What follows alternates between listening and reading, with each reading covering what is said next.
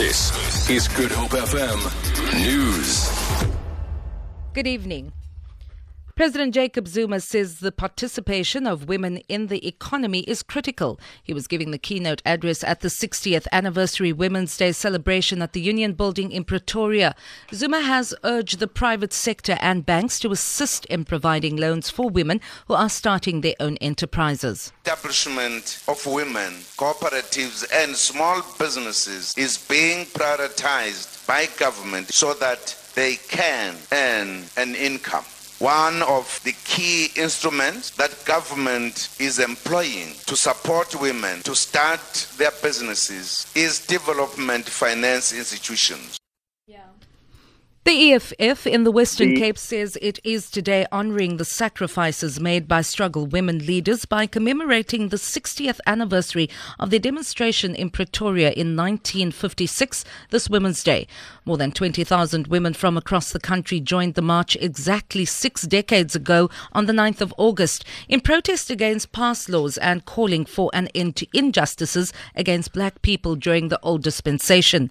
EFF Provincial Chairperson Bernard Joseph says they also want to acknowledge the many other women who have died in the years since 1956 to realise the political freedom all South Africans enjoy today. 2 Mozambican nationals have been arrested at a Cape Maiden in Mpumalanga after police seized over 10 million rand worth of the asthma drug ephedrine. Police spokesperson Leonard Ntlati says they acted after receiving a tip-off. Ntlati says the suspects are expected to appear in the Lowe's Creek Periodical Court tomorrow. Arrest of the suspects spiraled from them being found ferrying ephedrine drugs. Information was received about this particular vehicle, and after stopping this vehicle, they found that drugs were stashed in different compartments of this particular vehicle, ranging from the spare wheels, front seat, and also in the engine compartment. An exhibit with a difference is on display in the mother city. Body World's new exhibit Vital has 16 whole-body displays. It uses a technique called plastination. The specimens are preserved and shaped into various positions to display activities.